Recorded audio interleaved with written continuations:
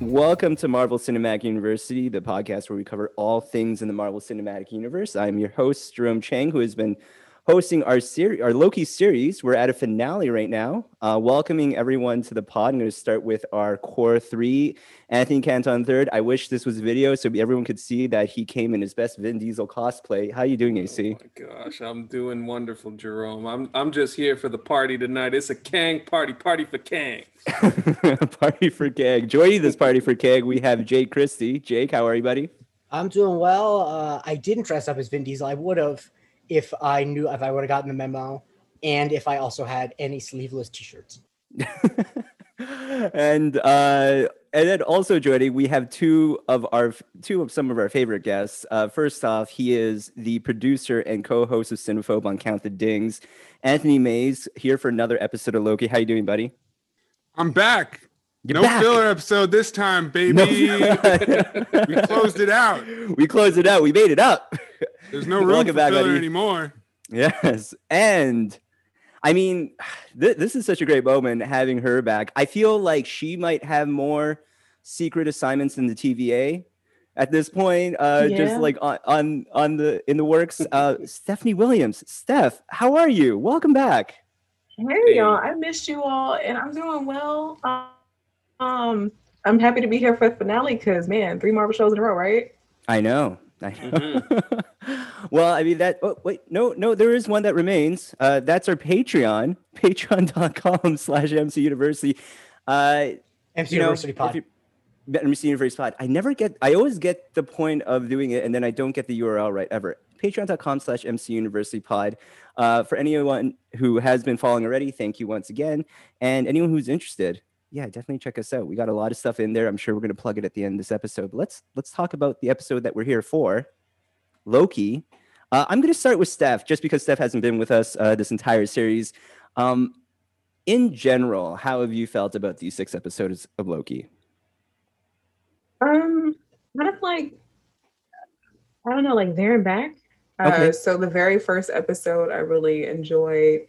Second as well. Well, I think I was kind of mad on the second one. The third one, surprisingly, is the one where I woke back up. And I think that's because of some of the character work that was being done. And also, like, they were on Lamentus and the planet was getting ready to, like, explode. So I love that. And I think maybe the 5th episode, I know everyone really loves, but that one, I don't know, like, it didn't hit me the same way that I thought it would, because you have all these different Lokis. You have boastful Loki, Croc Loki, all in, like, I just feel like I should have, I don't know, like, felt more strongly about it. You have Aliyev, and I don't know, and like by the 6th episode or whatever, the finale, even though it was like heavy with exposition, I did enjoy it, but I think that is purely because of Jonathan Majors. Okay. I just need to say, as the Floridian on the podcast, I know you didn't mean any ill intent, but it is an alligator Loki. A crocodile would be different. I was waiting. I saw Jake go off mute. I know. Yeah. And I purposely said crocodile instead of alligator because in my heart, I want it to be a crocodile so that he can be like the Birkin bag variant of. That's fine. I understand that, and I won't disrespect your heart, but I will say it once again. I'm contractually obligated. The alligators It's and only crocodiles they have different shaped snouts. If you see them side by side, you can tell the difference. The thing is, Steph, No, like fair. Jake actually has to leave the show if he doesn't come in. Like that is No, it's actually that I his can't go role back in to this. He has Florida. I'm not Yeah, allowed to they're visit gonna my pull family. his Florida card. Yeah, He's yeah, not allowed to that's it do at that meth point. in a Burger King bathroom anymore if he Exactly. misidentifies the reptile. Yeah. I respect it. No, you know what? It's actually it's funny because I think when it comes to Jake, AC, and me, we've been really high on the series as a whole. But I have been catching and talking to other people that like there are people who are not as high about on the series, and I think this is actually one of those cases that like it is hitting all my sensibilities of things I like, and that's why I've enjoyed it so much, and not realizing, you know, even in the context of like it's so not like a lot of Marvel things that we've gone through. And I think for people who are really into Marvel, I think it could pull you out of it. It's a weird show. I like the weird, but I understand that some people don't, and not as much. And Maze, I mean, we had you on for a filler. You've gotten to take in a few more episodes since and the finale. How are you sitting right now at the end of it all?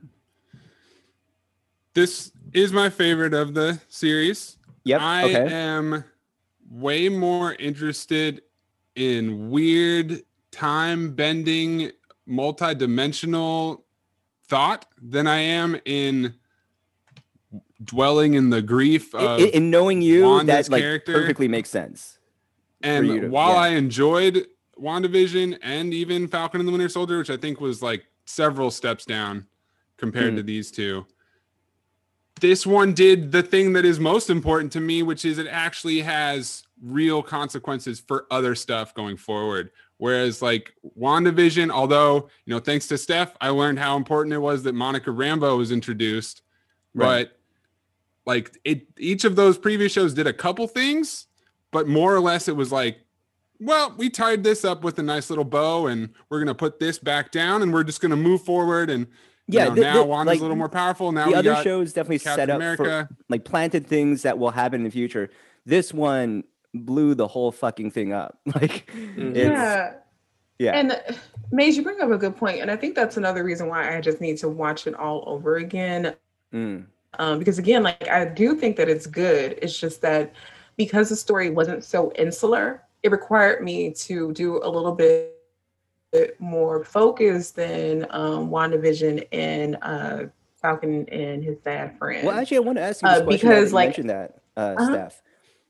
I feel like, because this is also something that kind of came out of watching Black Widow as well. I feel not having movies for a bit and then going into these Disney Plus series, it was almost like coming out of those ones, like I was conditioned to watch Marvel a certain way. And then Loki kind of messed it up at that. Well, not messed it up, but like it just changed it up that I had to like rethink it. No, that's fair because Black Widow, I wasn't on with you all, but I did enjoy that movie. I also surprised myself, but also because it was more of an insular story. Right. And I think it's more so personal, if anything, for Loki with me. And because Marvel has trained us to watch their movies in a certain way, Loki broke out of that, and I just wasn't ready to switch that gear. So that's why I'm just like, I'm going to rewatch it because episode 3, even the first episode, the way they introduced Loki, there's like this reset to his character. And it's like, okay, well, how are they going to rework the Loki that we got all the way up into the time that Thanos killed him? And then they're able to do it within a span of 10 minutes when he rewatches his life. And then you see him have that moment where he realizes like, oh, you know, I can be different. This is not my destiny. I can be someone else. And they're Loki that we can have faith in that, you know, he'll go in another direction than the one who showed up in York to take over the world. So I thought that was brilliant writing, and I really love that. So it's just kind of interesting that the point of like how Marvel has trained us to watch movies maybe hurt them a little bit, at least for me, as far as like switching to Loki. And I wonder how many other audience I feel members, like some of the like in WandaVision and Falcon Winter Soldier, like some of the big reveal or character, you know, like they get over this hump moment happens like about 2/3 or 3/4 of the way into the series. And it was almost like Loki decided, hey, for the last 10 minutes of the first episode, we're going to hit that moment right now. And just like, now no one knows what we're going to do with this guy. Yeah, I think that... And that was dope. Yeah, very cool. I 100% agree. Because I think that the show would have been tedious if it was about him becoming good. Because it's like, we already saw that already. But I think another thing that made it, I think, not polarizing, because I don't know anyone who just dislikes it, but I think that made it a tough thing to get into is that it is incredibly talky. It is like such a... And as I joked about on our last Loki pod, as someone whose note in TV writing school was almost exclusively, Jake, this is all just people talking to each other, I have no problem with that. But it is incredibly dense. And I think that in the same way that Marvel trained us to watch certain things a certain way, I think that Marvel kind of, especially with the movies, like anything that's important to know is also kind of associated with a set piece. Whereas this, it's like you can just have 20 minutes of dialogue and you need to pay attention to almost all of it. And that's not to say that if you don't like it, it means you're not paying attention, but it is just a completely different watching experience than any other Marvel property. Yeah, without question. Well, I mean, like speaking about, if you took some issue to it, they gave you a finale that was entirely that. In so many ways, like I was thinking about it, it wasn't exactly, but it almost felt like it was a bottle episode, like for a finale, just sitting in one room and talking through, just explaining everything that's going on and introducing us to a brand new character. I'm super happy. I think a lot of us had speculated, like, we knew we were going to see Jonathan Majors. We thought it was going to be Kang. I don't think we saw Kang yet. And I think a lot of us thought it was going to be something around the lines of like a Thanos type Avengers post-credit teaser scene. And instead, again, 5-10 minutes into it, there he is, just sitting there, smiling his gleeful ass at you. AC, how did it feel that you got Kang, or I'm going to do air quotes Kang, in this, if you watch this with captions. If you watch this with captions, he is constantly referred to as He Who Remains. He Who Remains. And that's how he's listed in the credits too. Yeah. But so whether you want to call him Immortus or Kang or whatever the name you want to use, the bottom line is what we got here. And by the way, and he jokes about himself. He comments. He says, "I go by different names." Yeah, he uses the Conqueror. He uses and he uses a lot of different names. I think the thing that stands out to me, this episode should not have worked. It should not have, because I think in a lot of ways, you took the Loki and Sylvie arc and kind of pushed it to the back for like the majority of the episode, basically until the sword fight happens in the brief conversation towards the end. And it's a dissertation from He Who Remains. Jonathan Majors was just on a level where all I cared about was what he was doing. Yeah. It didn't matter anything else. And Hiddleston and DiMartino are tremendous in this show. And I didn't care. Blown off the fucking screen. They're blown off the set. They're great actors, and they were blown out of the studio. Hiddleston said as such. He was like, he came in our last week of filming and blew everybody away. And he really did. I just was sitting there. I like that. And my wife I told my friend, at me. It looked like he smiled more in the first 5 minutes than he did in the entirety of Lovecraft Country. For real. Like he was, and that's the thing, like my guy, Charles Murphy, he mentioned this. It's like, it looked like Majors definitely wanted to try something new. And the idea of variants of playing much different versions of himself. And this is quote unquote, the good one that we see in this point. It just got me excited for the whole thing. And I think you can't evaluate him as your Thanos per se. And to use Charles's words, it's like, you have to evaluate him as a main character in this whole arc going forward, because that's the type of presence, that's the type of just ability to convey that it was just magnetic. There's so many words that you can use for that performance, but it made me forget about the plot of the show and basically everything else. It's just the concentration on him. There's something you mentioned there, and I think the series has done such a good job of it in a way that I wasn't expecting, because I think when we talked about early on the idea of multiverse, it was this kind of idea that we thought would be a cheap play, that it was just like, all right, it's just another version of this, another version of that. But they spent this entire series using multiple variants and versions of Loki to actually make him like face himself in a very like character building sort of way, as opposed to just like, you know, what happened essentially in this episode 5, where it was just a farce and it was like everyone betraying each other. Like that's what you expected when you think about, I'm just going to get so many different versions of myself. And I think because they set it up that way throughout the series, it makes the Jonathan Majors introduction as the first version of this character that we're seeing like makes sense to me, and like makes it exciting in like knowing what is to come next. Sorry, what was that, AC? No, I say that there's more. There's more to come. There's just so much more of him to come in this, and it's like I was sitting there and I was saying before, my wife was looking at me just beaming at the screen because I just could not believe how good this was. Right, Maze, say it enough. How did you feel about our introduction to this current version of He Who Remains? Well, I love Jonathan Majors very much. Mm-hmm. All the way. I mean, Last Black Man in San Francisco, he is electric in that movie, and everything that all of his success that followed that makes complete sense. And while I'd heard that he was announced as Kang, while I knew that he was coming, you know, the idea of him coming in and playing one version of a character who is basically the architect from the Matrix and is all-knowing right. and just gonna dump exposition on you for the like systemic anomaly 15-20 minutes, you know, offer our main characters the illusion of a choice. Yeah, it's fantastic stuff. But then he's gonna throw this away, and the next time we see him, he's gonna be completely different, and that's awesome. I'm really excited for that. And I mean, yeah, like it's crazy that that they would do a thing that the first impression will not end up being the standing character throughout. Yeah, right.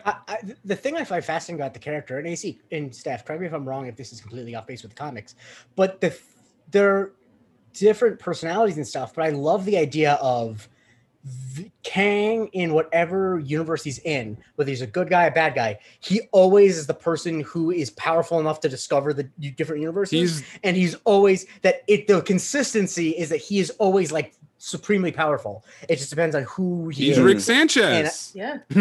Right. He's all the Ricks. Yeah. There's literally a council of Ricks, just like there's a council of Kangs. Like it's very on point. Like this is why they're bringing in Rick and Morty writers to do this, to do Multiverse of Madness, and to do Quantumania. They're all from the Rick and Morty tree.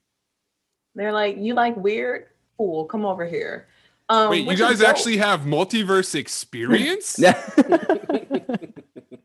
And I think that's what was brilliant about Jonathan Majors' performance of He Who Shall is the Only One Who Remains, or whatever his name is. But anyway, Kang. Yes, Lord Voldemort. He's dressed like a Mortis. He prunes. Yes. It's a Mortis. Yes.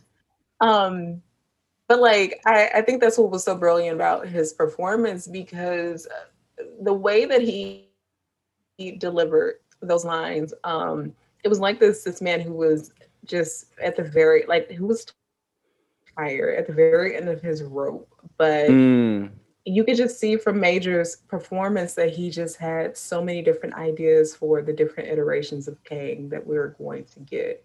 Like, I can't wait to see him as Rama Tut if we get that. Scarlet Centurion if we get that version. I don't know, like something about it was like very Shakespearean, and I only said that because people have been talking about Romeo plus Juliet on the timeline nonstop for like 5 days. But yes, you're very welcome. But I just thought that was what was so brilliant about his performance, that we got one version beginning to end, and now we're going to get so many more. And that's why, like, when Sylvie, awesome, I'm just like, well, girl, I hope you're happy, Karen, because you just messed everything up. I mean, if anything, Sylvie pulled another Star-Lord, right?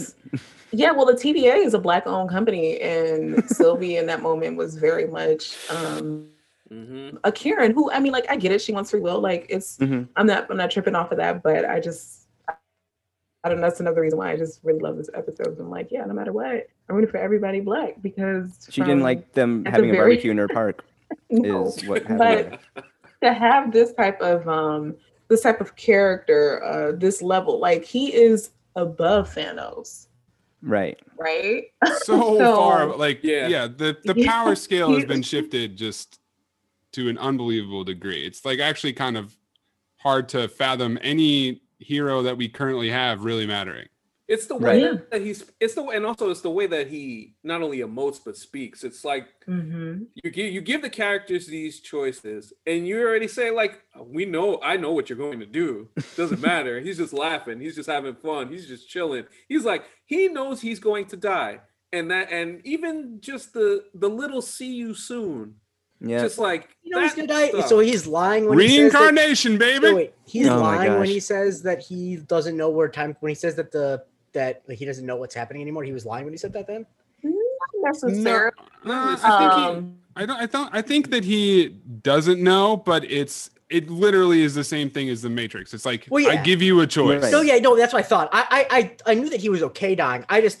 When he said that at that moment when like things changed, like 10 seconds ago, yeah. Right. I just want to make sure that I didn't miss an obvious lie. But I think it's mainly because he knows Sylvie so well that he knows what she's going to do regardless. So he's dropping hints early in the conversation about how you can't trust anybody.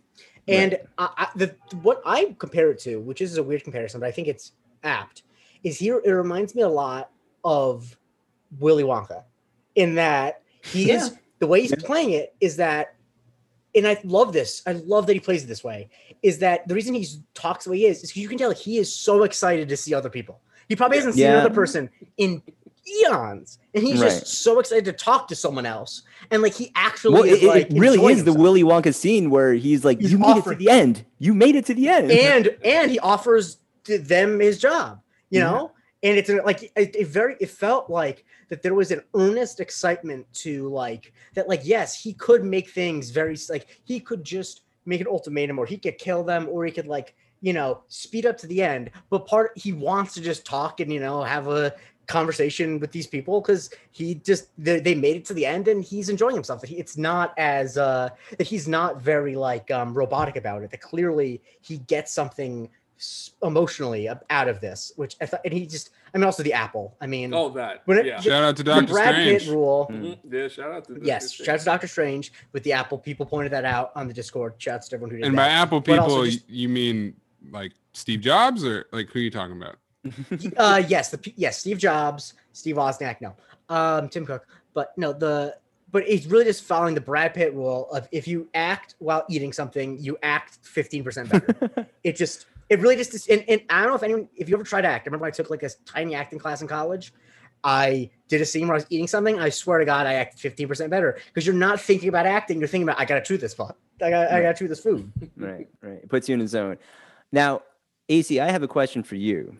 I'm going to put you can be either Sylvie or Loki in that situation, but like you are presented with this option. Which option do you take?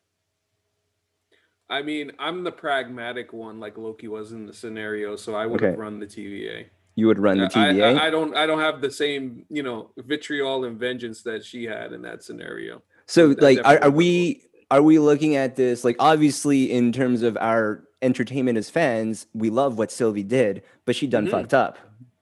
Oh, she sure did. Right. My God. But the thing is, I think that it was motivated by vengeance, obviously. But I also think that in no small part, it's motivated by.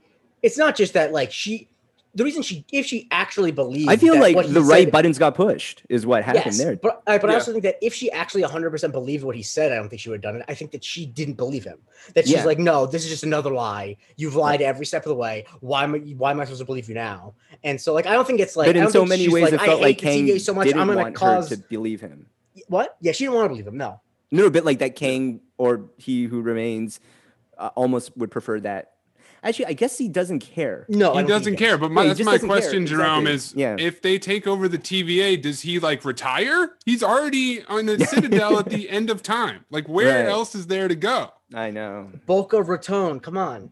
There you go. Kang riding a jet ski. That's the post-credit stinger we should have gotten. Well, let's take a small break from them just because we do have a small scene between Mobius and Ravonna Renslayer, played by who, Jake? Goo-goo! Thank you, sir.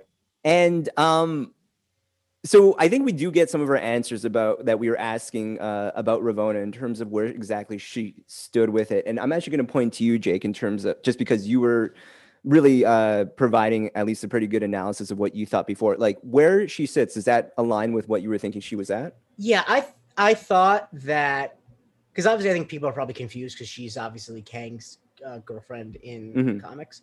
But I thought that her position was a lot like, that like bit from Community that was a meme where it's Annie when the dean has his film that he's making, and she's like, the dean has to be a genius, because if he's not a genius, then that means I just wasted 3 days of my life working for a crazy person. That I think that she's in the position where it's like the TVA has to be doing something important, because if it's not doing something important, that means that I've dedicated my life and killed people over something that wasn't important. So therefore, I have to believe that it's important. And I think that is a very interesting. That's a good way of putting it. Because that is a very real thing. I think that that's like I can understand where that she's coming from, that like she just can't, whereas Mobius is willing to like accept an alternative.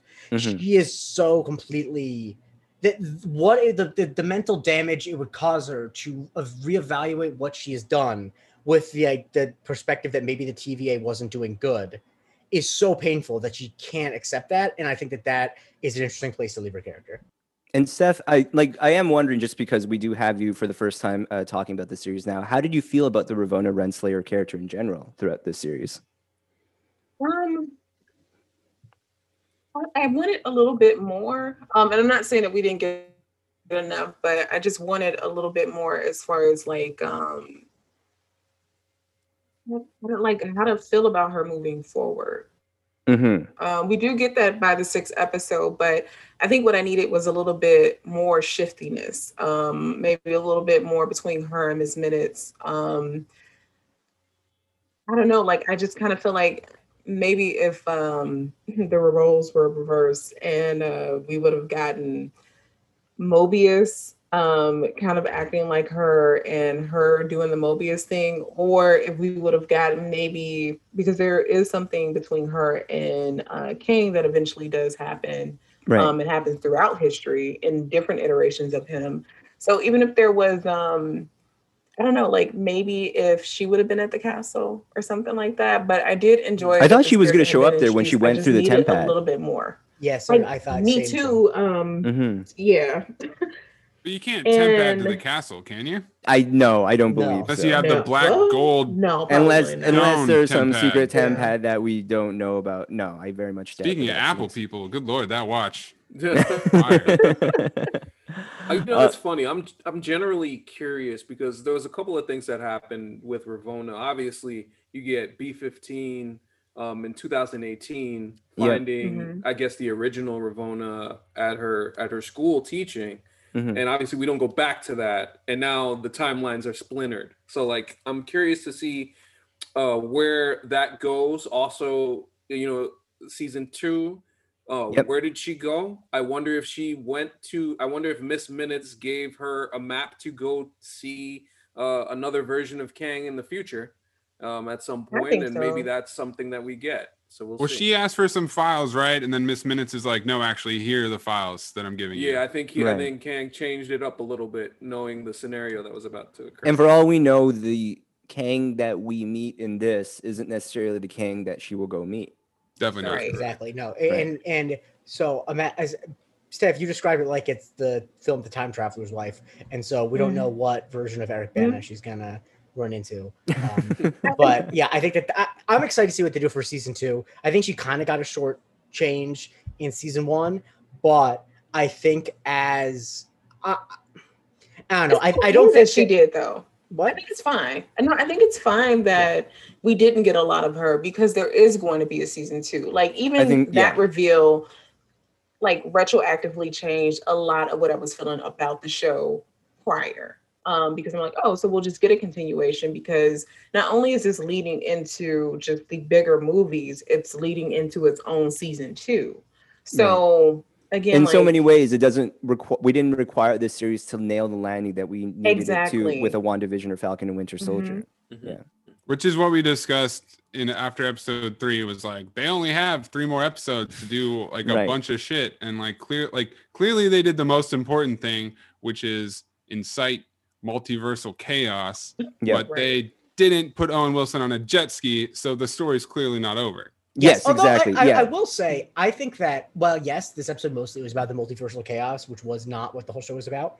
I think after episode 2, the arc of the show really was the relationship between Loki and Sylvie, and that did have a resolution to it. Well, let's talk about the resolution. What happens in their final moment together before Sylvie kicks Loki away, Jake?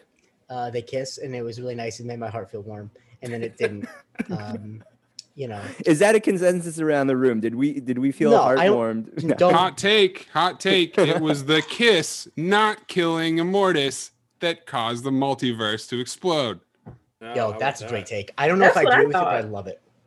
I mean, no, seriously, I thought them kissing, and I thought because remember, guys, like all of a sudden, like that little. Their whatever, what was it that they mentioned, like whatever Nexus their event? Moment was, by the lake, Nexus event, the Nexus event when they're building up to the kiss that got cock blocked by Mobius. Right. That is what starts to really spike that shit. As I said on the episode 4 pod, I'm absolutely here for any story in which love is just the overall like be all end all. It's choosing the world. I'll always be here for it. So if you a kiss schmaltzy cornball, Jake, you're goddamn right. I will wear it. I will tattoo that on my forehead. But no, I'm not going to tattoo cornball on my forehead. I gotta say that was like the Florida man on Jake's shoulder. Yeah, like, and then like no. But what I was gonna say is that I think that is. I would love to see if that is the case. I would love to see them explore that because I do wonder what. Because obviously, like beyond like the variants kissing each other is weird. What is it? What is the energy that is happening when that happens?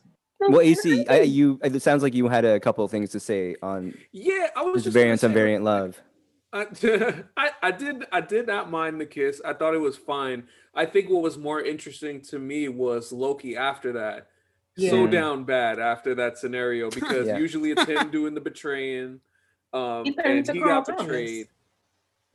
Yeah, I know that meme. Yo, that Steph meme was crazy. Yeah. Oh my god.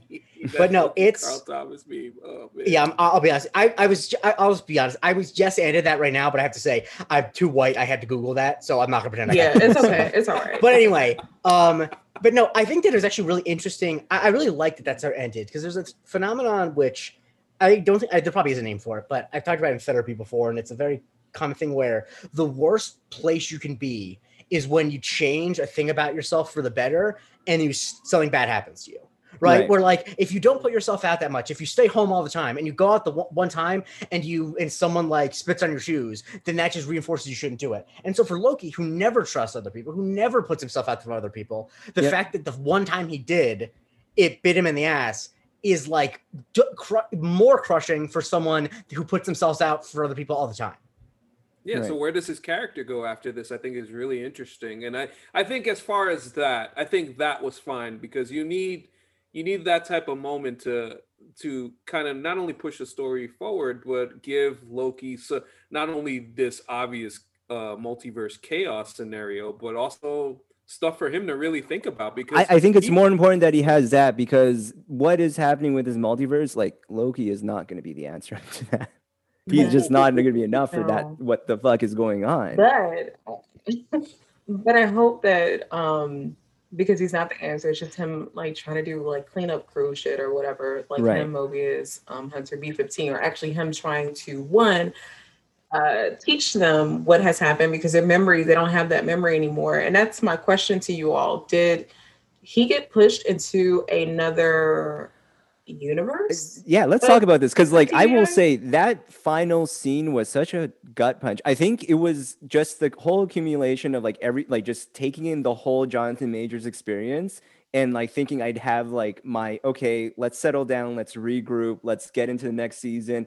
He's gonna find Hunter B-15 and Mobius and they're gonna figure out what happens. And the second that they don't recognize who he is, like I was watching with friends and I was just like, oh fucking hell. Like this is real quick for Ravonna, then she would remember, right? Because Miss Minute sent her on her way. And I wonder if that was on purpose because she knew that it was going to like either a mind wipe of some sort happen or whatever the case was. Like, well, what do you think around the room? So starting with you, Steph, what do you think? Like, are you saying this is a memory wipe type situation or is he in a different universe?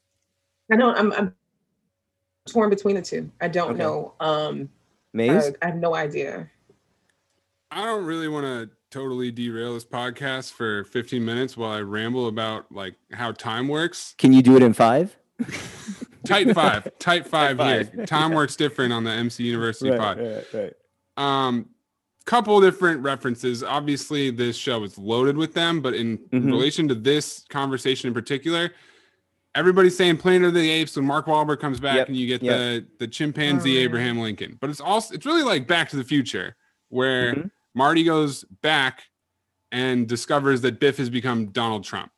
Right. So that's what's happening here, is that there's a statue of Kang, and it is Kang this time. The costume is different. Instead of the space lizards. It has already happened. And this is tough because we know that it works different in the TVA, but we've always perceived it as linear time. Like the whole length of this show has been linear, which doesn't really make sense when it's people who can go anywhere and do anything, essentially. Right. So when you combine that with how calm He Who Remains is sitting in his chair, like, this is just going to happen again, and I'm just going to end up back here. That's some real Russ Cole True Detective shit. Time is a flat circle. Everything we've ever done or will do, we're going to do over and over and over again. So there's a multiverse. It's a time loop. We can time travel. I think that as soon as they kissed or he got stabbed, like, it got reset and like instantly shifted. How Loki like dodged that and retained his memory, not totally sure. What happened to Ravonna? Is she gonna be reset too, or was she in some world doing something? What did she do? Even did she cause it? You know, there's plenty of questions, man. The way that I am for the moment headcanoning it is, and I think I probably mentioned this before, is the way that Doctor Who explains stuff like that, is that basically being aware that a change in the timeline has happened, you can retain your memories of what's going on, which doesn't make a ton of sense, obviously, but in Doctor Who, time is like a living thing. So anyway, but so like the fact that Loki was cognizant of the fact that multiverses were happening and existing could change it. Or if the kiss was the thing that changed it, he was outside of time when that happened. So that also could be AC? Well, for me, as far as what I think about this situation is, only family matters. I get it. I think it's a new timeline that Loki has been sent back to in this scenario. Obviously, this new timeline with Kang as the ruler, which I'm sure at some point in season 2 they'll do another one of these end of season things where Loki got to meet. Well, do we even know when this is coming relative to other things that we're supposed to have come along, AC? Allegedly, they were supposed to film this back to back when they originally shot it, but obviously COVID changed that. So if I had to guess, I'm maybe later this year or at the beginning of next. I know we're not going to get an answer from certain people. Of course, the powers that be. So you know what? It's anyone's guess, but at this point, you get Spider-Man, you get Doctor Strange in March. If I had to guess, it'll be 2023 when we see this again. Well, there's a lot to look ahead to, but before we get to that, is there anything from this episode that people want to shout out, point out from it? Go ahead, AC. Oh my gosh, the start of it. So you get all of the major quotes from like the opening credits moment, right? Yeah. So like all of that, and it almost like symbolized like, hey, some crazy shit is about to happen here. Something is going to change. And it's like people said, it's not the Marvel Cinematic Universe anymore. It's the Marvel Cinematic Multiverse now. That was a you guys have to change your podcast. Yeah, multiversity, like just Man Crush Monday podcast. Yeah, the other guy who wants to be known as Marvel Cinematic University is gonna be very happy about that. But I just want to note that you know damn well that when they're going through all the quotes that they added the what is grief but love persevering afterwards. I love it because there's no way they would have if they didn't. They fucking called the shot, but they had to have done it afterwards. Well, that is the beauty of how you can put a thing like that together, because obviously, you know, it is tacked on probably, but like when it happened, I'm like, wow, everything is coming together and it's so recent and connected, and I was such a sucker for it. I loved it. And the other thing I want to shout out is Tara Strong, obviously great voice actress. Of course, yep. Miss Minutes, her in this episode felt was a different tone going on there. Oh, especially at the start, completely. The way that yeah, the way she was talking about you could have the Infinity Gauntlet, you could kill Thanos and all this other stuff. It was a great job by her in that scenario. I mean, that scene alone, we got a hint of it already when it came to that first episode where Loki just realized he was like in way over his head. But just like, think about the enormity. And because of COVID and just not having too many properties afterward, like we're not far separated from Endgame. And now that just seems like a walk in the park as compared to what we're going to do. It's child's play. I mean, it's a fight in the Cheesecake Factory. I mean, that was the pulling the drawer out and just seeing the Infinity Stones with paperweights. That's literally what they are now. It's pretty wild. One thing that I wanted to ask you guys before we move on to the future. Kang Immortus refers to the other versions of himself as variants. Like, you came to me, kill the devil. Guess what? I keep you safe. And if you think I'm evil, wait till you meet my variants. Yeah. And throughout the length of the show, it seemed to me that variants were like deviations in the timeline. Like, you make a weird choice that's going to fuck up the flow of time. That makes you a variant. But Immortus makes it sound like variants are you from another dimension. So they are. Because what he was doing was when he made the sacred timeline, he basically got rid of all the other dimensions. And so therefore, in order for other dimensions to exist, variants create other dimensions. The whole thing. So it's the idea that there's one timeline originally, and then choices or things happen that branch it, like the sliding doors effect. Exactly. And so what he's doing is he's just, as soon as somebody makes a choice he doesn't like, he's cutting them out. Yeah, exactly. And he had gotten to the point where it was running formulaically as he wanted it to go. That's essentially what the TVA is at that point, right? Yeah. Okay. So but if you like open up a hole to another dimension, like he shows in his exposition claymation demo, that's also a variant. If you just encounter someone that's the other version of you. Yep. Okay. All right. Which I think, like, the point of that there is, like, they used to do that, and he's like, that doesn't work. And then they went ahead and he's like, I'm just going to get rid of all these. Yeah. Because if you got rid of all the other independent, like, 8 other multiverses in the wild, and there's only one timeline, therefore the only way you find a variant is if someone made a different choice, you know? Because if there aren't naturally occurring other variants. So you're like pulling the roots out. You're like getting to the problem before it even splits off. Right. Okay. All right. Well, with all that covered, where do we even start? Oh, there's a lot of places to start. AC, I mean, where do you want to start? I mean, Spider-Man No Way Home. I know there's a lot of people on the internet who don't think Tobey Maguire and Andrew Garfield are showing up in this movie. I promise you they are. Let's just get that out. Let's just get that out of the way. So you're bringing back that portion of it. You're bringing back Alfred Molina and Jamie Foxx and all the cluster bleep of people in this movie. So then Doctor Strange is obviously in it too, and that'll be a scenario to see how that even makes things worse, because I'm going to assume that it does make things worse going into Multiverse of Madness. And I think now you also have to look at Wanda as a scenario in Multiverse. It's not Multiverse Madness. of Chill vibe, put it that way. No. So I mean, we go back to that stinger at the end of WandaVision with her looking for her kids, and I'm sure she's going to find them, and that's going to create another problem. And well, here's my question then, and I'm going to pass this to Steph. Like, we had this conversation. There are certain people who know what's going on. Like, we know Loki knows what's up, Sylvie knows what's up, Kang and all the variants of Kang know what's up. When we encounter these characters that I'm assuming we know from our MCU in these coming movies, are we going to go through a constant people figuring out in the moment of what's happening, or how exactly are you going to be dealing with this? Because we needed a whole series for Loki to get a grasp of it, but like, how are we going to do it with these movies? Ooh, that's a good one. Because I wonder that too. Because maybe with Wanda, while she is doing her thing with the Darkhold, maybe, I don't know if she gets notified there or if it's a situation where Strange shows up because she is dabbling in the Darkhold, and they go off somewhere, so they also avoid, you know.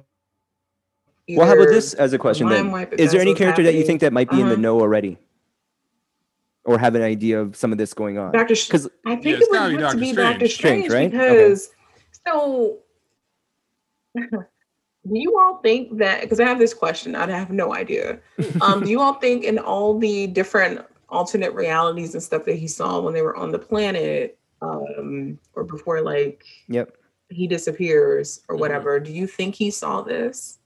Well, when he looks at all the possible realities, isn't that basically looking at all the branches of reality? That's what I'm thinking. That's what I would think, right? 14,605,000. So it's almost like when Thor says like to do science is magic. Like I think they're all talking about the same thing differently. And I just really made a. I'm sorry, I made a brain fart earlier. I think people really, and I know because it's an animated series, it's not going to get like the same pub as everything else. Mm-hmm. What if it's that's the reset? If it's something that you're going to have to pay attention to because it does affect everything in the movies. It does. Well, and I think what if has a whole new context with everything that we know here? Like when if we know a multiverse exists and there are all these alternate versions and variants. What if is not what if? What if isn't like someone's like fantasy? What if is this is all going on? These are all possibilities. Exactly. Yeah. So 10 episodes, starting August 11th, running till October 13th, if I'm not mistaken. So that'll take us past Shang-Chi and probably lead us to either Hawkeye or Ms. Marvel. Right. So, but yeah, pay attention to what if. Those stories are going to be very interesting. There's going to be stuff coming with that from The Watcher and and maybe even there was a tease in the trailer of the Guardians of the Multiverse. So that could be a thing going forward as well. Jake, you're Loki and you're going into season 2. What's your first move? Well, I am someone who thinks that I can solve any problem just by talking enough, and so I'm definitely trying.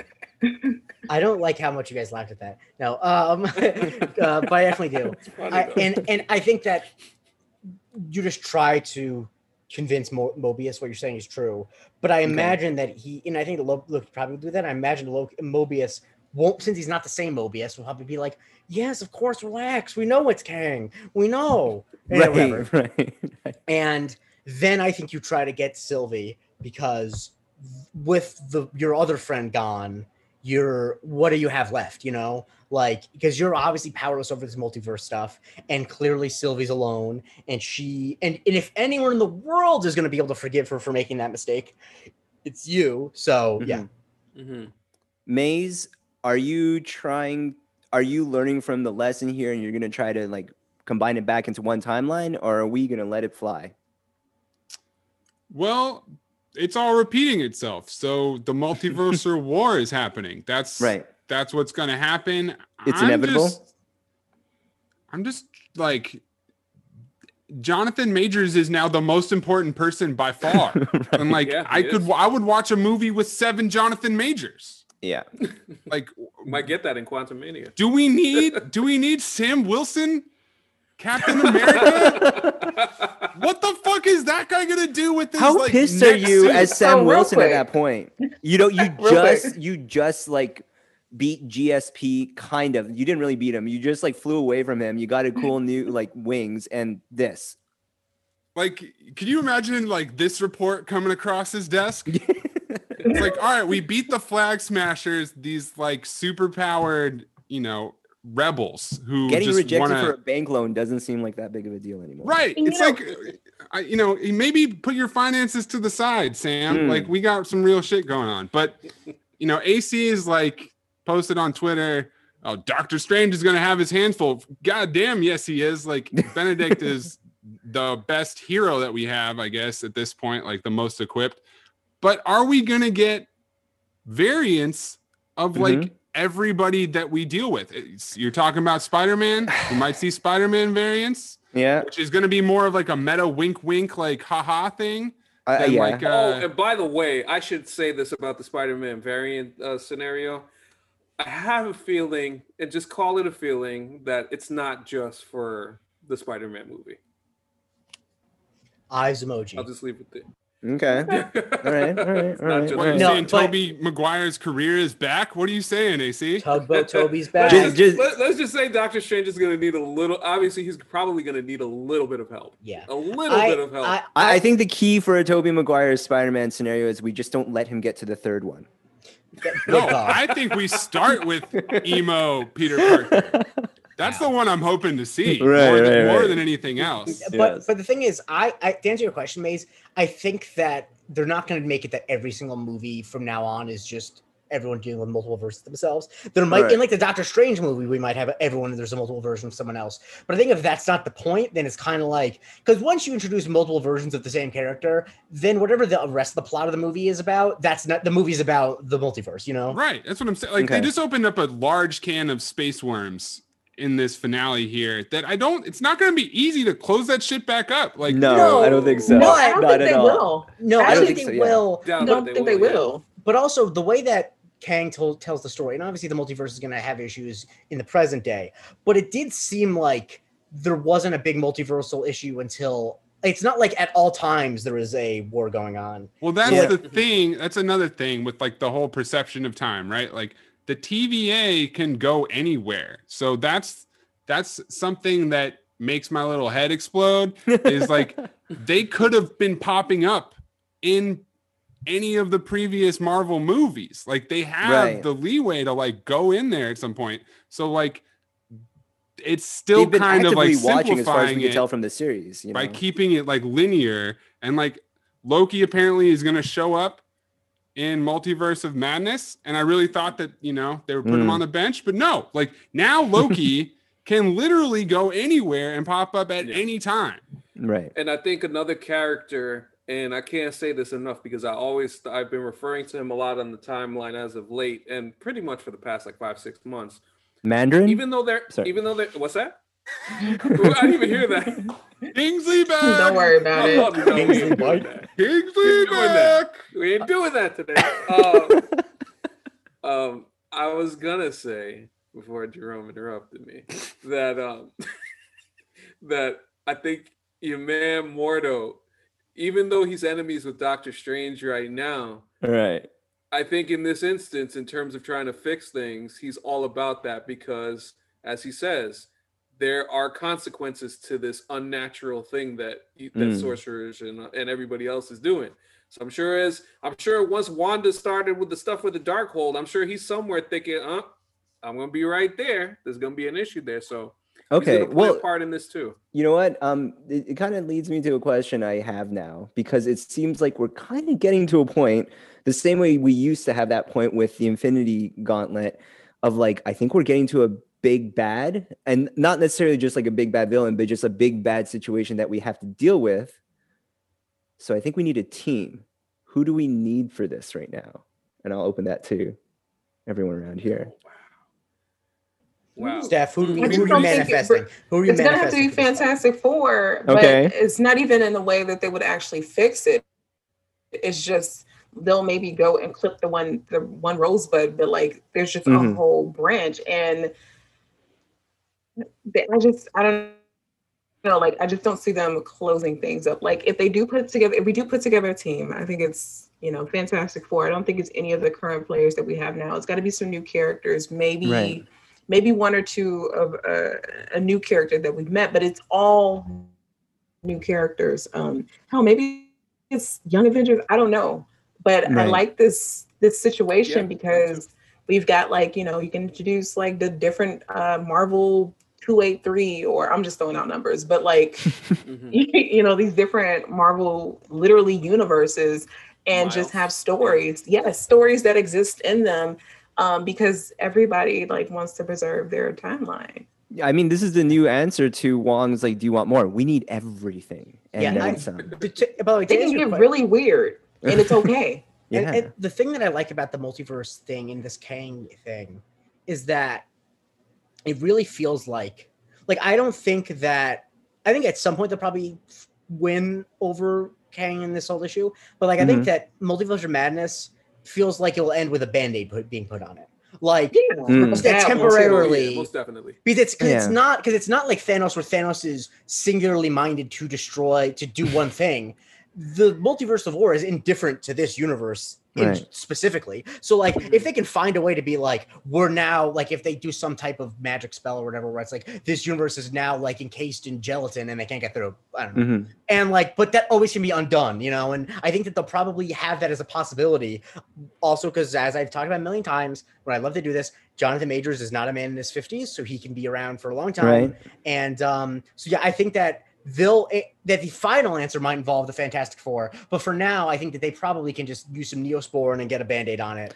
With completely, yeah, no, I think that like when I ask that question, it's really like the long play. Like, where are we going to get to? Because clearly we have a roster of sorts still available to us that can get involved and do some things, but I'm pretty sure from everything I've heard from all of you on this pod, it's not enough.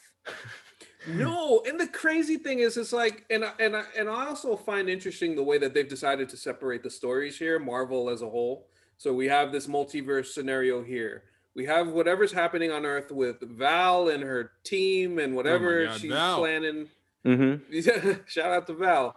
And then you also we haven't even gone to we have the Thor and the Guardian storyline that's going to happen at the beginning of the year, and then you also have this Secret Invasion, Skrulls, Nick Fury, that scenario, along with Captain Marvel, Monica Rambeau, and Miss Marvel. So you have that too. So there's just there's a lot that they're juggling at the same time. We've got players. Yeah, they're all over the place. So how those things eventually come together at some point. Like I have always felt that this is going to eventually lead to Secret War. That just feels like that's where it's going to go, and then eventually Doctor Doom. If you felt that way before, like Loki, if anything, all but set you on that. Oh, it is sure. Yeah, it is sure that like once Doctor Strange happens, like nothing, like here clearly nothing's going to be the same. Doctor Strange is just going to reaffirm that nothing is going to be the same as we thought it was. When we were thinking about Phase 1 and Iron Man being stuck in the desert. Right. I mean, we can go on forever. Marvel's got their hands full. They got their hands full. Well, it's just funny though, because the way that however you've been watching Marvel movies since 2008, 2009, you're going to have to completely shift on that. And I don't think that that's a bad thing. I think they needed to do this in order to like keep it fresh. But I'm very curious to see like the general public and how they make this switch. And because it starts to feel more like comics, because you got 80 billion different books going on. Yeah. Or not even just source material, but like the way that the movies and the TV shows are acting now, they really feel like nothing feels casual anymore. Events. No, not at all. Yeah. You got to pay attention to the movies now. You should have always been paying attention, but you have to pay attention now. The thing that I was thinking about, because I go on Reddit too much, and I saw someone, I'm on one of the subreddits I like is called Aged Like Milk, where it's just basically like if someone in February 2020 said like this coronavirus is going to be over in 2 weeks, that goes in there. And someone said something when WandaVision was announced was like, oh yes, this is exactly what everyone wants. A show with Wanda and Vision, two of the most boring characters in a sitcom. That like no one interested in this. And that's a take a lot of people had. Yeah. But I think the thing that, and I didn't get an argument in the comment section, it could have been, but like I said that like the thing that makes Marvel better and more successful than other counterparts, because Marvel Studios pound for pound it's actually not even close in terms of the most successful movie studio of all time. Like average film gross is unbelievably high compared to any other movie studio ever, is because they never give audiences exactly what they want. I mean, obviously with Endgame they do quite a bit, but like generally it's they give audiences what they don't know they want yet. And so that requires them to take some gambles. And so I think this multiverse thing is a gamble, because then they're really gambling that people really care a lot about this stuff. And it's at a certain point, you just got to be like, I'm going to stop believing that Marvel's gambles are wrong until they mess up, until one of their gambles doesn't work. It's like if Kevin Feige thinks that people are going to go along with the multiverse, I have some doubts, but it's like they went along with the fucking Infinity Saga and like a purple guy with a nutsack on his face wanting stones. Like they'll go along with it. And I think the other thing, to your point on that is a lot of it is the choices. The Jonathan Majors, the casting of Kang is a huge choice. Like you got to get that right, and they got it right. So okay, see, I do want to actually ask that of you, and definitely Steph as well. I just don't know anything, period, about Kang, and it almost seems like the idea of casting Kang is unlike other characters that we had before. It's not like casting one character; it's casting a variety of different versions of the same character. But you're feeling so far just like pitch perfect note. Perfect. Nailed it. Yeah. They have an actor who is capable, who literally has the range and is going to need the range. So they got that right. Wow. They probably sent HBO email like, don't renew. I think I do want to just note before I forget is I do love that, and I could be wrong, but I do love when they talk about when he's impersonating the conversation he has with other Kangs. He said, like, I like your nose, which I think is a note because, like, I mean, Jonathan Majors famously, I don't know if a million person made this observation, has a gigantic nose. And I know that was definitely written for him. And I do love the way he said that because it did feel very personal. Like, because it was like, I like your clothes, and the only physical feature is I like your nose. It's like, they wrote that for I just love how schizophrenic he is, but in control. It's so cool. I'll say this: The Matrix Reloaded would have been a much better movie if the architect was like him. Jonathan Majors? Oh, yeah. Wow. Give me a temp pad. Jesus. Let me fix that right now. Absolutely. Like, I love time shit, and like I really went into the Matrix Reloaded being like, it's good. But it's not that. It's not cool. Right. You know what I hope happens? It's like Steph said. What do you hope, Steph? I was actually going to refer to Steph because it's like Steph says about Kang. He's a messy time bitch. And it's just... It's just like, I can't wait to see all of these versions pop up all over the place. What were you going to say there, Steph, though? No, I was just going to say, like, I just want, since we're playing with time and stuff, I think it would be really cool if Marvel took how different shows and movies have treated time and apply them in movies or different moments. So, like, we have a time cop moment where two people touch each other in this universe, and if they're the same, then you get turned into goop, or they treat it kind of like Back to the Future, or just different stuff like that. That probably might be too much, but how would you feel about that, Maze? I mean, they got the. Well, like I said, I think that's what happened, man. They kissed and they've set this shit off. Like that's what happened. What AC was talking about was just like the different levels and like the different areas of focus that we have going forward. Me personally, it's gonna be harder to invest in something like Shang-Chi when I know that he's like taking baby steps and it's like an origin story, and like there's gonna be movies and shows and characters that are just like not gonna be enlightened to like what we're dealing with post Loki for probably a while, and that's okay. I'm not like I get that. I think it's like for us, we probably want to dive in as deep as possible. But kind of to Jake's point that he was saying in terms of the accessibility of where Marvel is going, you're gonna need those movies to kind of just because you have to build up new story, like and new properties. Also, the thing that makes Marvel movies, I think actually like the core thing that makes Marvel movies better than DC movies, besides just a lot of stuff, is that. The reason why the end of Infinity War is sad is not because half of the universe is dead. It's because people you care about are dead. And the thing is, you need the smaller movies and movies that are not all about because Universal stuff is, while it's very interesting, is inherently emotionally unavailable. So like if a universe dies, that's completely inaccessible. So we need people to latch onto and to care about and to follow, that we care about how they relate to the multiverse, And so I think that those smaller characters are important because then when something happens with the multiverse, it's like, oh my God, how is Shang-Chi going to get out of this? I really love him. And I think you need that because if you don't have that, then you have half of fucking Metropolis or Gotham City getting destroyed. And it's like, oh, well, who cares about these thousands of people that died? Right. Yeah, and the exception to that for me is Guardians, because Guardians was, the biggest risk they took at the time. It's not an established group of characters. It's way the fuck away from Robert Downey Jr. and Thor and all that shit. And like they nailed it. And then they nailed it even harder when they combined Thor with them. And like I'm so stoked for like Thor Love and Thunder and Guardians 3. Like, those two could not have anything to do with Kang and not have anything to do with the multiverse, and I'm sure I'm going to love it. So, you know, I'm just saying, like, I feel like they've just kind of like shown me behind the curtain, and now I'm like, well, but the time travel, but the multiverse, like, what? Well, you know, it's also the kind of exciting thing, and I think the Jonathan Majors introduction here really has gotten me kind of like jumping up for it. And again, I'm going to look to you and to AC and Steph about this.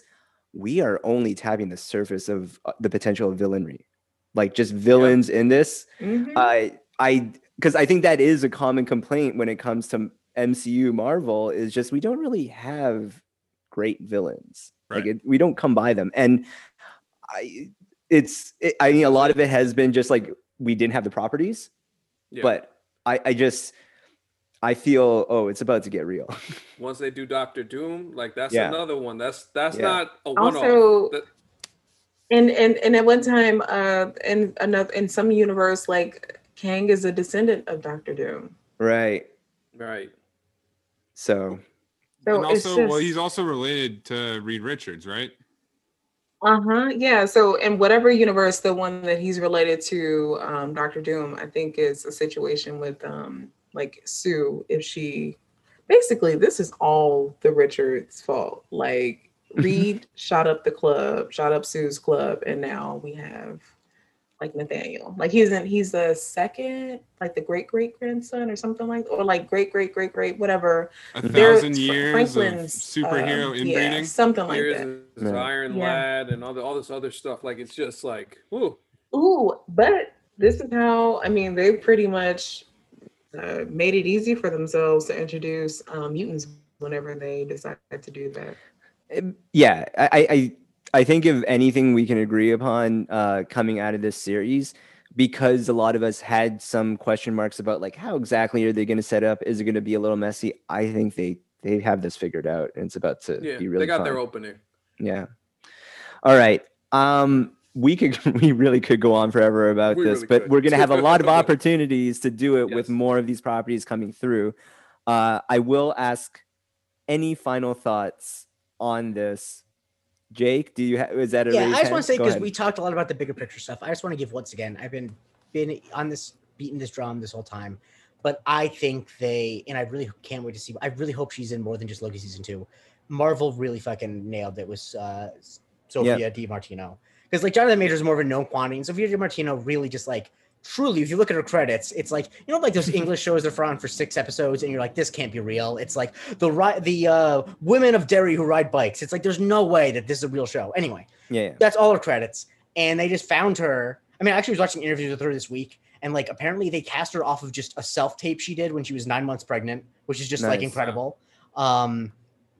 And like, I think that they really captured someone with great charisma, and I'm glad she lived, and I really want to see her just do shit beyond just the show, because she really, I know you can just tell she can hang with whatever other big superhero actors completely throwing her away. Mm-hmm. And so I really am excited to see where she goes, because I'm really glad they didn't kill her off, because it would have really sucked if it's like, yep, we discovered this actress, not discovered, but we brought this actress into a bigger thing, and she's dead. Yeah. All right. Well, thank you to the listeners who have stuck with us through this entire series and this episode. We just, I think I speak on behalf of everyone. In some points, I am so overwhelmed with the amount of Marvel stuff, but it is so cool to have it around and be able to talk about it. Thank you to all of you who have been on this pod with me. I'm going to go around the room as per usual. Maze, where can people find you? Follow me at Corn Puzzle, Twitter and Instagram. Listen to Cinephobe, podcast, Ascertain, blah, blah, blah.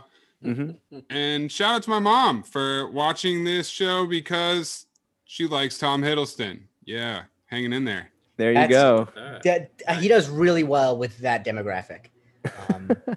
Like I know someone who I have a good family friend where they got like 7 years ago now. They got a German Shepherd and they named him Loki because the mom and the daughter were obsessed with Tom Hiddleston. Right. And the mom was not a superhero fan at all. Just saw the Avengers and was like, "Who is that guy?"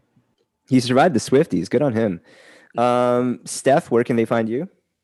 You can find me on Twitter and Instagram as Steph_I_Will. Also go to whitesteph.com. And hey, pickup. Wonder Woman Black and Gold issue 2, July 27th, and then also Nubia and the Amazons, issue 1 on October 5th. Boom, boom, boom. We'd love to hear it all. Again. We'd love to see it. Thank you. We'd love to see it. AC. Well, you can follow me on Twitter at AnthonyCanton_3. Check out any writing I do at murphysmultiverse.com. Do you have anything that you're going to do coming out of the finale and series? Yeah, I think I may just have to spotlight Majors' performance because since nobody's handling that yet. So I think I may just do a little something on that. Also, like as far as this show is concerned, so I just want to get this out the way because we got to do it. We got a mailbag next week. Oh, I'll get there. Don't worry, I got it. Okay. we got this. And just what was I gonna say? There was one last thing I was gonna say. No, I gotta thank you guys, you guys in general. Like it's and it's not like any like particular reason for saying this, but I just thank you guys in general because over the years, and seeing Steph win as she has, and seeing May's success with Cinefold, and just in general, very inspiring stuff from you guys. And I'm very excited to see what you guys have going forward. And then obviously with us, we keep on trucking away. You never know what's going to happen. Yes, sir. Jake, if you can just pull over your truck for a sec. Yeah, guys, I was behind the truck. You?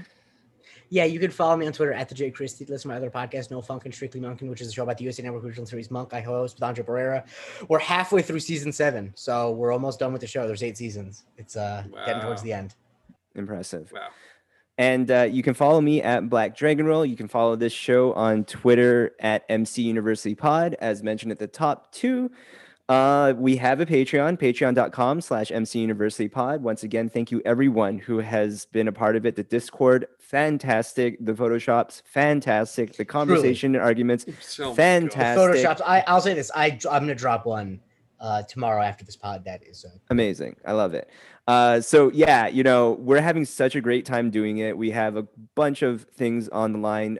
If you listen in, we have episodes about we're tackling the Mission Impossible series. We're tackling old Spider-Man series. We're tackle any kind of stray conversation we want to have about Marvel.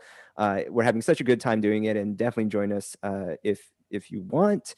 And yeah, once again, as AC mentioned, we got ourselves a Loki mailbag. We're gonna sit with this as if we couldn't sit with it anymore and think about everything we just took in. And yeah, we'll revisit it a little bit next week. If you have any questions, definitely hit us up. And we'll go through that. And yeah, we're even planning some fun things to drop in there next week as well. So yeah, look out for that mailbag. Very important for, a particular reason. Right, you never know who might show up. I think AC is literally going to explode. he is. We got to end this pod. We gotta end this pod. We do. We gotta send him off in his Ford. Thank you once again for listening. We'll talk to you soon.